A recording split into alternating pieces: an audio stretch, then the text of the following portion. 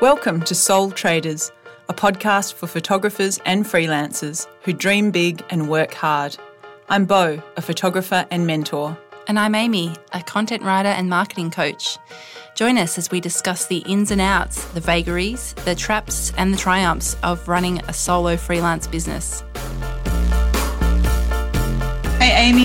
Hi Bo. It's been another crazy week. It has. This episode we're going to talk about agility, reinvention. But before we jump into this episode, I wanted to say a shout out and just a general sorry for everyone who lost their businesses overnight recently.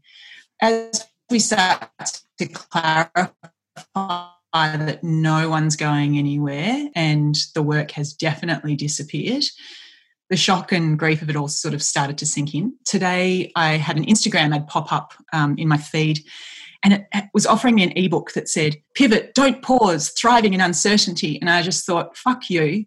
I actually do need to pause. Yes, we all want to pivot. We want to, thrive. We want to do all these things. But we also, I just wanted to put a caveat onto this episode and just say it's okay to pause. We probably need to deeply pause so that we can pivot sustainably in our business. And of course, I do know that there is an opportunity in here somewhere. There definitely is, but I don't think we should be all running full steam ahead. It's just, it's just been a really hard time for everyone.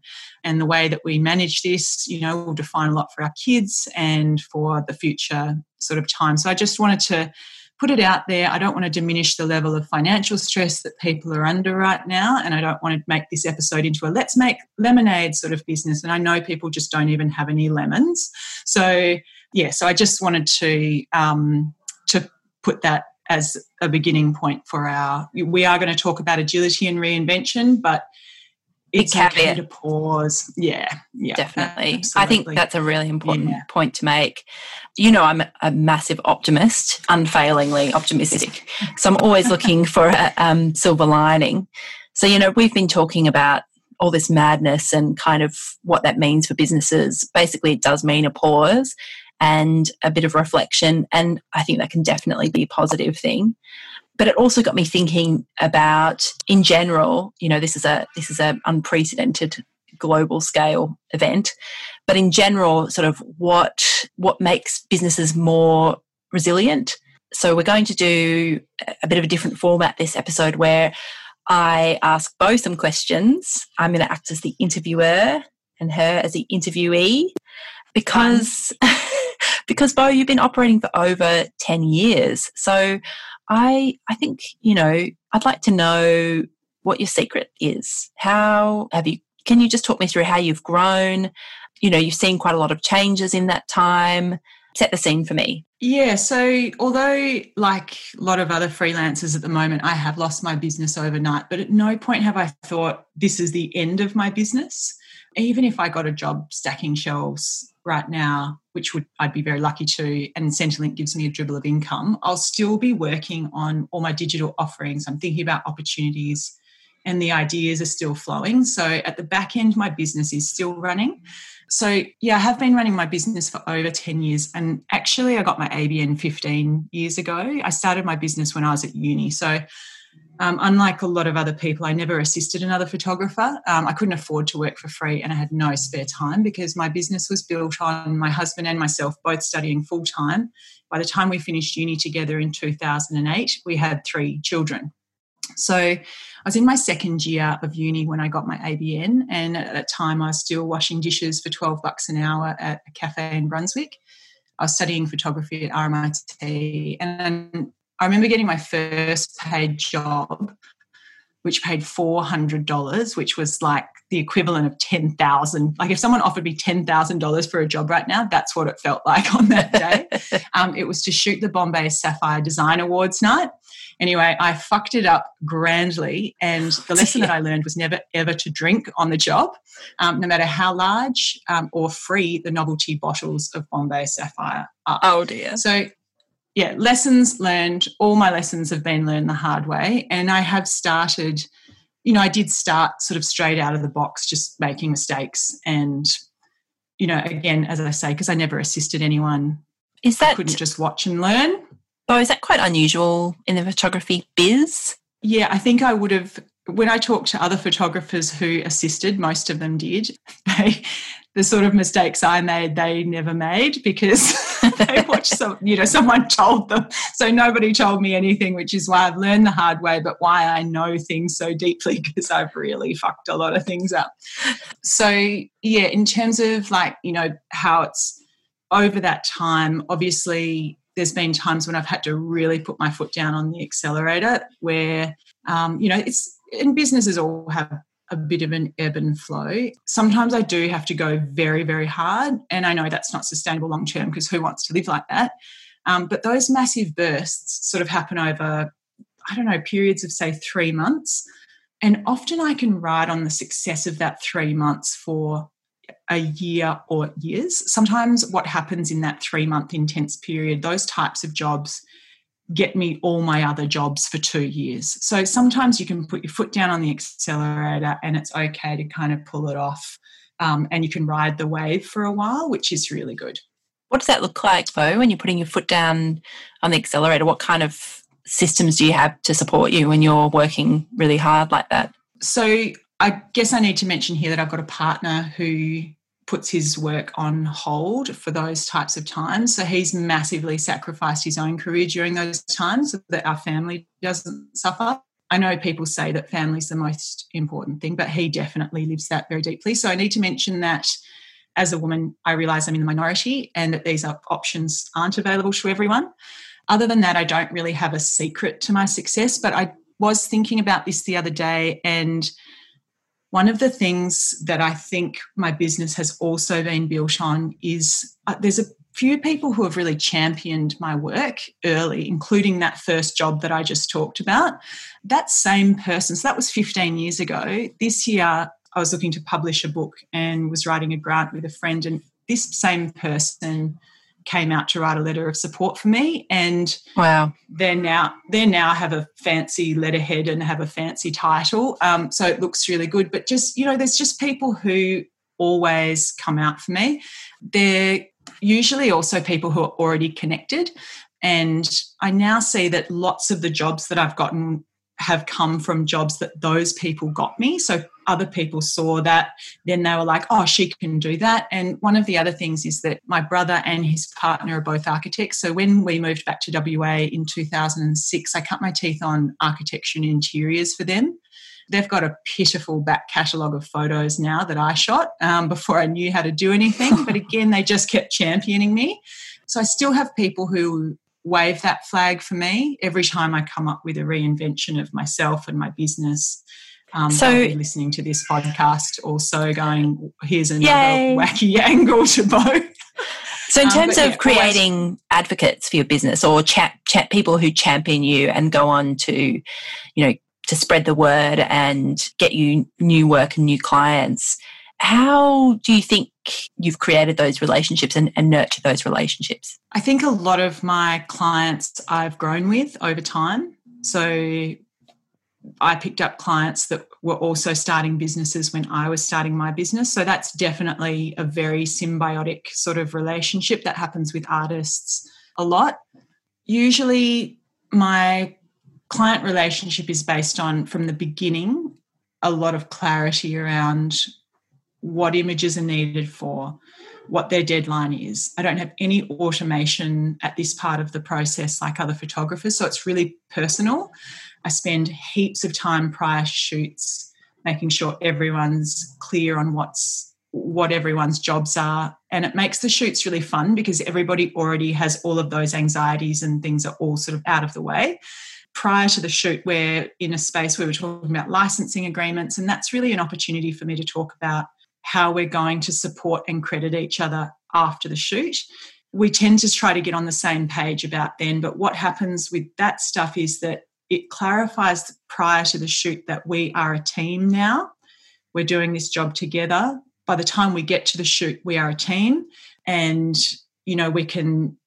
we're both invested at that point. So I think that kind of stuff, that pre-shoot stuff, is really important for me. Yeah, so by the time the job wraps up, everyone's just stoked because it's all been clarified. So you don't have all these hiccups all along the way. And we've also clarified expectations about what we can achieve. And then after that, we're just lifting each other up to succeed. Shared success. Shared success. Okay, I know being in the business of photography, if you're talking about the last 10 to 15 years, you must have seen some massive shifts in technology, not to mention, you know, the rise of social media and various other medias where, you know, I mean, that's got to have caused a lot of flow-on effects for photographers. Can you take me through how you've dealt with some of those changes in technology and media as a photographer? So I learned on film and wow. in black and white and then in slide and on 5.4, those big cameras with the big black cloth over your head. That's how I learned to shoot architecture. There's people who I've worked with in Melbourne. I was talking to John Gollings and he was talking about, you know, the type of work he was doing. He's been in the business for 40 plus years. I mean, he's also just, you know, working Instagram like a demon, you know, now. It's just amazing. He's managed to kind of go with all that technological flux and change. And I think photographers just have to keep moving with technological changes. But usually with technology, I just work things out of necessity. Like right now, we're doing this over Zoom because we have to, because we're in, quarantine from each other and I can't travel to Perth now. And so we just have to work it out. And that's how I'm not going to learn anything I don't need to know. I've been using Photoshop for 20 years now. Wow. So, yeah, it seems a long time, doesn't it? So those sorts of things do change. But one of the things that I think, with Photoshop, with camera technology and stuff like that, really the core tenets are the same. The observation of light is the same. Strong composition, highlight and shadow detail, all that sort of stuff is exactly the same. So the fundamentals haven't changed? I think so. There's a lot of, now that the big race for size of megapixels in a camera sort of finished at about that 20 to 30 megapixel mark, it was sort of, they started moving toward, other parts of technology. Lens technology hasn't really changed. Beautiful glass is beautiful glass, and it creates those images that you look at and you're just like, oh, that is so beautiful. I just want to be in that image. I just want to eat that photo. It's so good. That's because it comes out of good glass, and that shit does not change. So I'm pretty streamlined with my gear and tech, and I steer clear of too many subscription services, and I don't like carrying, if it's not core gear, I don't want to carry things that don't have multiple uses in my kit. Would you call yourself a minimalist in terms of? I think I would in that sense, because I have to carry everything and it's heavy and it's expensive. There's just not much point. Like, people say, oh, but what camera do you use and what lens do you use? It's like something that isn't going to really be a core part of my kit. So, yeah, at the end of the day, technology is great and it changes and I try and keep up with everything, but the core of my business is people and trust with those people. So that's how I navigate technology, always from that same space. And social media, I know that must have been, did you, with the rise of everybody with their phone cameras and everybody creating content and simultaneously this hunger for content for social media, what happened in your business and your approach at that time? I actually just thought I'd be out of a job. I was like, look, the phone cameras are getting amazing. Apps are amazing. You can get Lightroom on your phone. It's just like there is no point in me anymore. I'm just going to have to go and find something else to do. And is that what happened? Sort of strange. That's not what happened. That's what I thought was happening. And there was a brief period in there where everyone, as the cost of cameras and then the rise of smartphone cameras being absolutely incredible. But actually what I found was that exponentially growing was the hunger for content for social media. So people I don't know, remember when Instagram started and you'd take a photo of something and then you'd put a filter on it and it was always a square? Like a Polaroid filter. Totally. I love that Polaroid. Sepia. After a while, that did not last very long that time. And all of a sudden it went production values very, very high. And so people started, especially in businesses, they were like, obviously for a personal account, it doesn't matter. But for businesses, it was like, now you're starting to have to cut through all of these other photos. So how are we going to do that? How do we maximize the amount of real estate and pixels that we've got on everyone's phones and the attention economy, and all this other stuff started happening, and people started calling, and I was like, holy shit, I've got more work than I can handle, because now people's hunger for images is really high. Plus they need images with high production values, which I'm all over. So it did change the game then, just not in the way that you expected. Yeah, that's right. I keep thinking, things always are happening to me where I'm like, oh, that's it, I have to do something else. But then is that what you're thinking now, Bo? Well, yeah, I was thinking, what's my plan B? I was like, don't have one. Should have probably thought about that before. But, who has a plan B, really? Yeah. I know you and your family moved to the south coast of WA. That must have been a big change for your business, a bit of a tree change. Can you talk me through? That was another scenario where I was like, oh, my business is over. It's a recurring theme.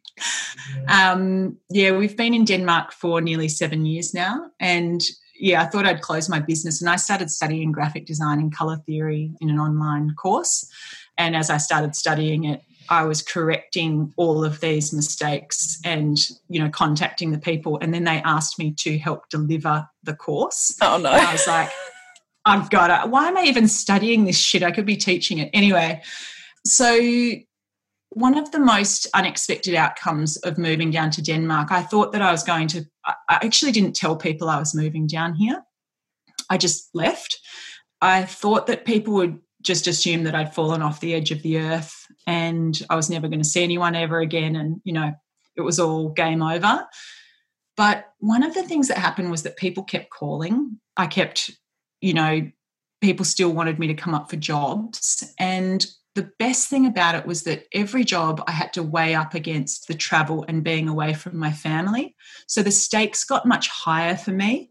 And that changed the way that I took jobs, and it also changed the amount that I was available to take jobs. So all the jobs that paid too little, or were with people I didn't really like, or were projects that I wasn't really interested in, they all just fell away straight away. But what stayed were the jobs that were worth me travelling, that were with good people and were really interesting. So positive that was change then. It was really positive, and I kind of can't believe the level of risk that I was willing to take was that I was willing to close my business to move to Denmark and say it's game over. But yeah, that the fact that people were saying, well, if you can't come up that week, we'll wait until the next week. So that realisation of people saying that they will be flexible on my behalf, or they'll meet me in the middle somehow, that was actually awesome. So again, it was a limitation that meant that I had to pinpoint my values, which, I think is pretty poignant now. We keep coming back to values, don't we? Yeah. And I think that is the soul really in Soul Traders? It must be. Value traders? Yeah.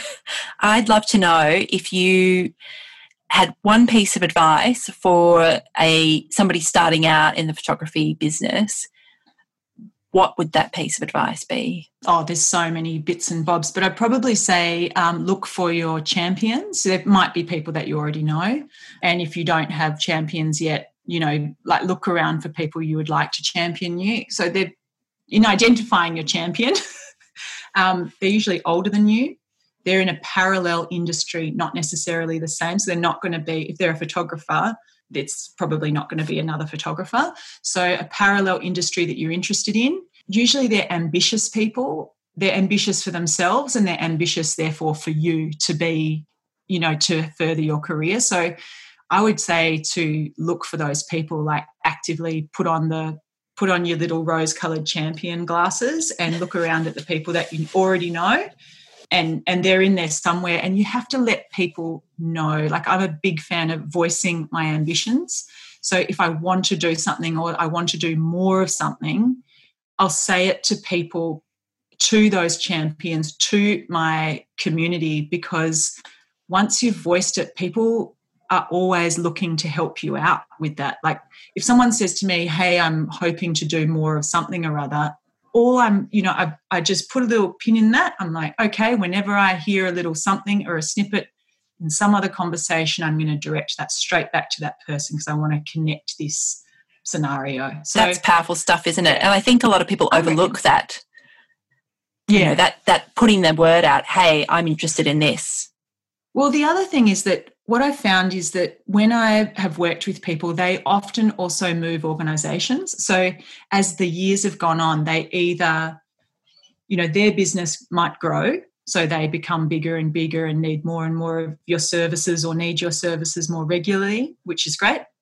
But the other thing that people do is move from organisation to organisation. And I'm always stoked when I get an email from someone saying, hey, I'm now at blah, blah organisation and we need this done. Can you quote for this job? And so they bring me with them. And that's also championing me in that they want to, and then once they've brought me into that new organisation, I can embed myself into that organisation and I'll always be their photographer, which is great. I mean, that's regular work for me. So that's sort of those tiny little conversations and mentioning that you're interested in something, it really can land very well. Yeah. So what you're talking about is investing in relationships, really? Yeah, definitely. Like I shoot every year the Year 12 Perspectives, which is students, ATAR fine arts students' work. I might see them a couple of years later at the Curtin Grad Show when I give a talk to the fine arts students about documenting their artworks. Then I might shoot their artworks. 6 months from then, that same person might be calling me because they're having their first group show at an ARI, an artist-run initiative. 2 years from then, I'm shooting their solo show. 5 years from then, I'm shooting their work prior to it, going straight over to the East Coast to galleries and shows. And, those sort of relationships go on for a long time. So in that sense, my career and other people's career just move, that, they chug along together. And that sort of thing, we end up with a bit of a shorthand once I've been working with artists or arts organisations for, however long. And, yeah, it's a really comfortable, really nice place to be in with people. So, yeah. It's pretty special. Yeah, okay. Special. So we're going to do something different for our segments this week. We've compiled a bit of a list of resources for freelancers and solo business owners during these uncertain times. Do you want to share some of your resources for freelancers, Bo? So I'd say that everyone, including us right now at this minute, is learning Zoom. If they didn't know how to use Zoom before, they bloody well do now. So we'll put a link in the show notes to all of the Zoom videos that are actually useful to learn how to use it properly.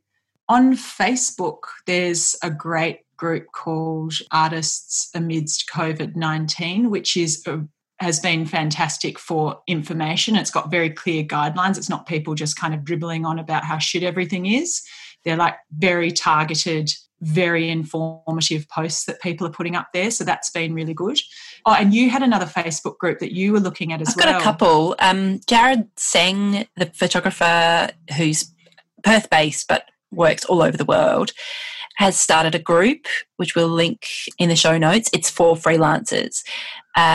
He's doing daily challenges and daily Zoom calls while he's in quarantine. And I found another really good one. Fiona Kilaki, my daily business coach, has set up a group. I think originally it was just for her sort of clients, but it's grown to almost 500 people. And that is, I'm finding, really inspiring to dive into those conversations, and everyone's really supporting each other over there. What about sort of wellness, keeping yourself fit or limber. Yeah, well, that's the thing, isn't it? We're just I'm very limber, as you know, Amy. So this morning I did my first Zoom fitness class with this woman that I usually train with up in Perth. It's called Body School. We'll put a link to that. That was really fun. And I'm also doing Classic Flow yoga, which is an ABC podcast, which is awesome. For mental health, I do lots of meditation stuff with Tara Bruck. So we'll put link to her, and recently just listened to our wonderful guru Brené Brown. Oh my She's God. got this podcast called Unlocking Us, and it was great because her first episode is like, so this is our first global pandemic. And, let's work it out together. So that was really great, just to sort of go, you know what, we're all in this shit. Let's just be nice to each other, for God's sake. Anyway. Yeah, that was mind-blowing, just really good stuff. So highly recommend that one.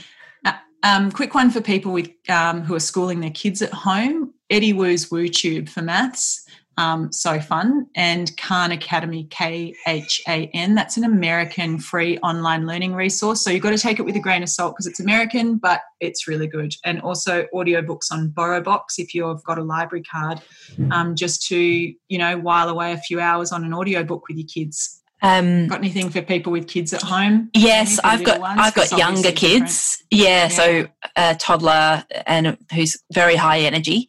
So there's a great YouTube channel called Cosmic Kids Yoga. It's fantastic. I've been doing the classes with my 2-year-old. It's hilarious. You go on these yoga adventures, and legitimately I'm finding that that's good yoga for me. So, it's very good value. I also am going to link to an article that I keep coming back to. It's called Hello, I'll Be Your Toddler Tour Guide for this trip out the front door, and it is hilarious. And there's a great New York Times parenting Instagram account with a hashtag called Tiny Victories, and it's all about parents suddenly working from home and also looking after kids, and it is hilarious. Okay, that sounds like a good fodder. Yeah. Absolutely. Just for laughs and stuff, there has not been... The Batuta Advocate on Instagram has just had so much material from the coronavirus stuff and just making so much fun of politicians and people, and I love it. So, yeah, it's a hard time for everyone and we're all dealing with a lot, and it's not forever. It's okay to feel shit about it for a while. We should also say if you feel really shit, there is help available. So Lifeline and Beyond Blue are good ones, aren't they, Bo? Yeah. We'll link those as well. They are. So hang in there, everyone. Yeah, hang in there, everyone, and we'll talk to you soon. And let us know, contact us on Instagram. Let us know what you want to talk about next, and whether you found this useful, and hopefully talk to you soon. I'll see you later, Amy. Okay, bye, Bo. Thanks for listening. Please rate or write us a review on iTunes. It'll make such a big difference to us. And help us spread the word. Share this episode with friends who are soul traders and freelancers. And you can find us on the gram by searching the hashtag Soul Traders Podcast, and that's SOUL. If you have a question or an issue you'd like us to discuss, you can email us at soultraderspodcast@gmail.com. This episode was recorded on the traditional lands of the Noongar people.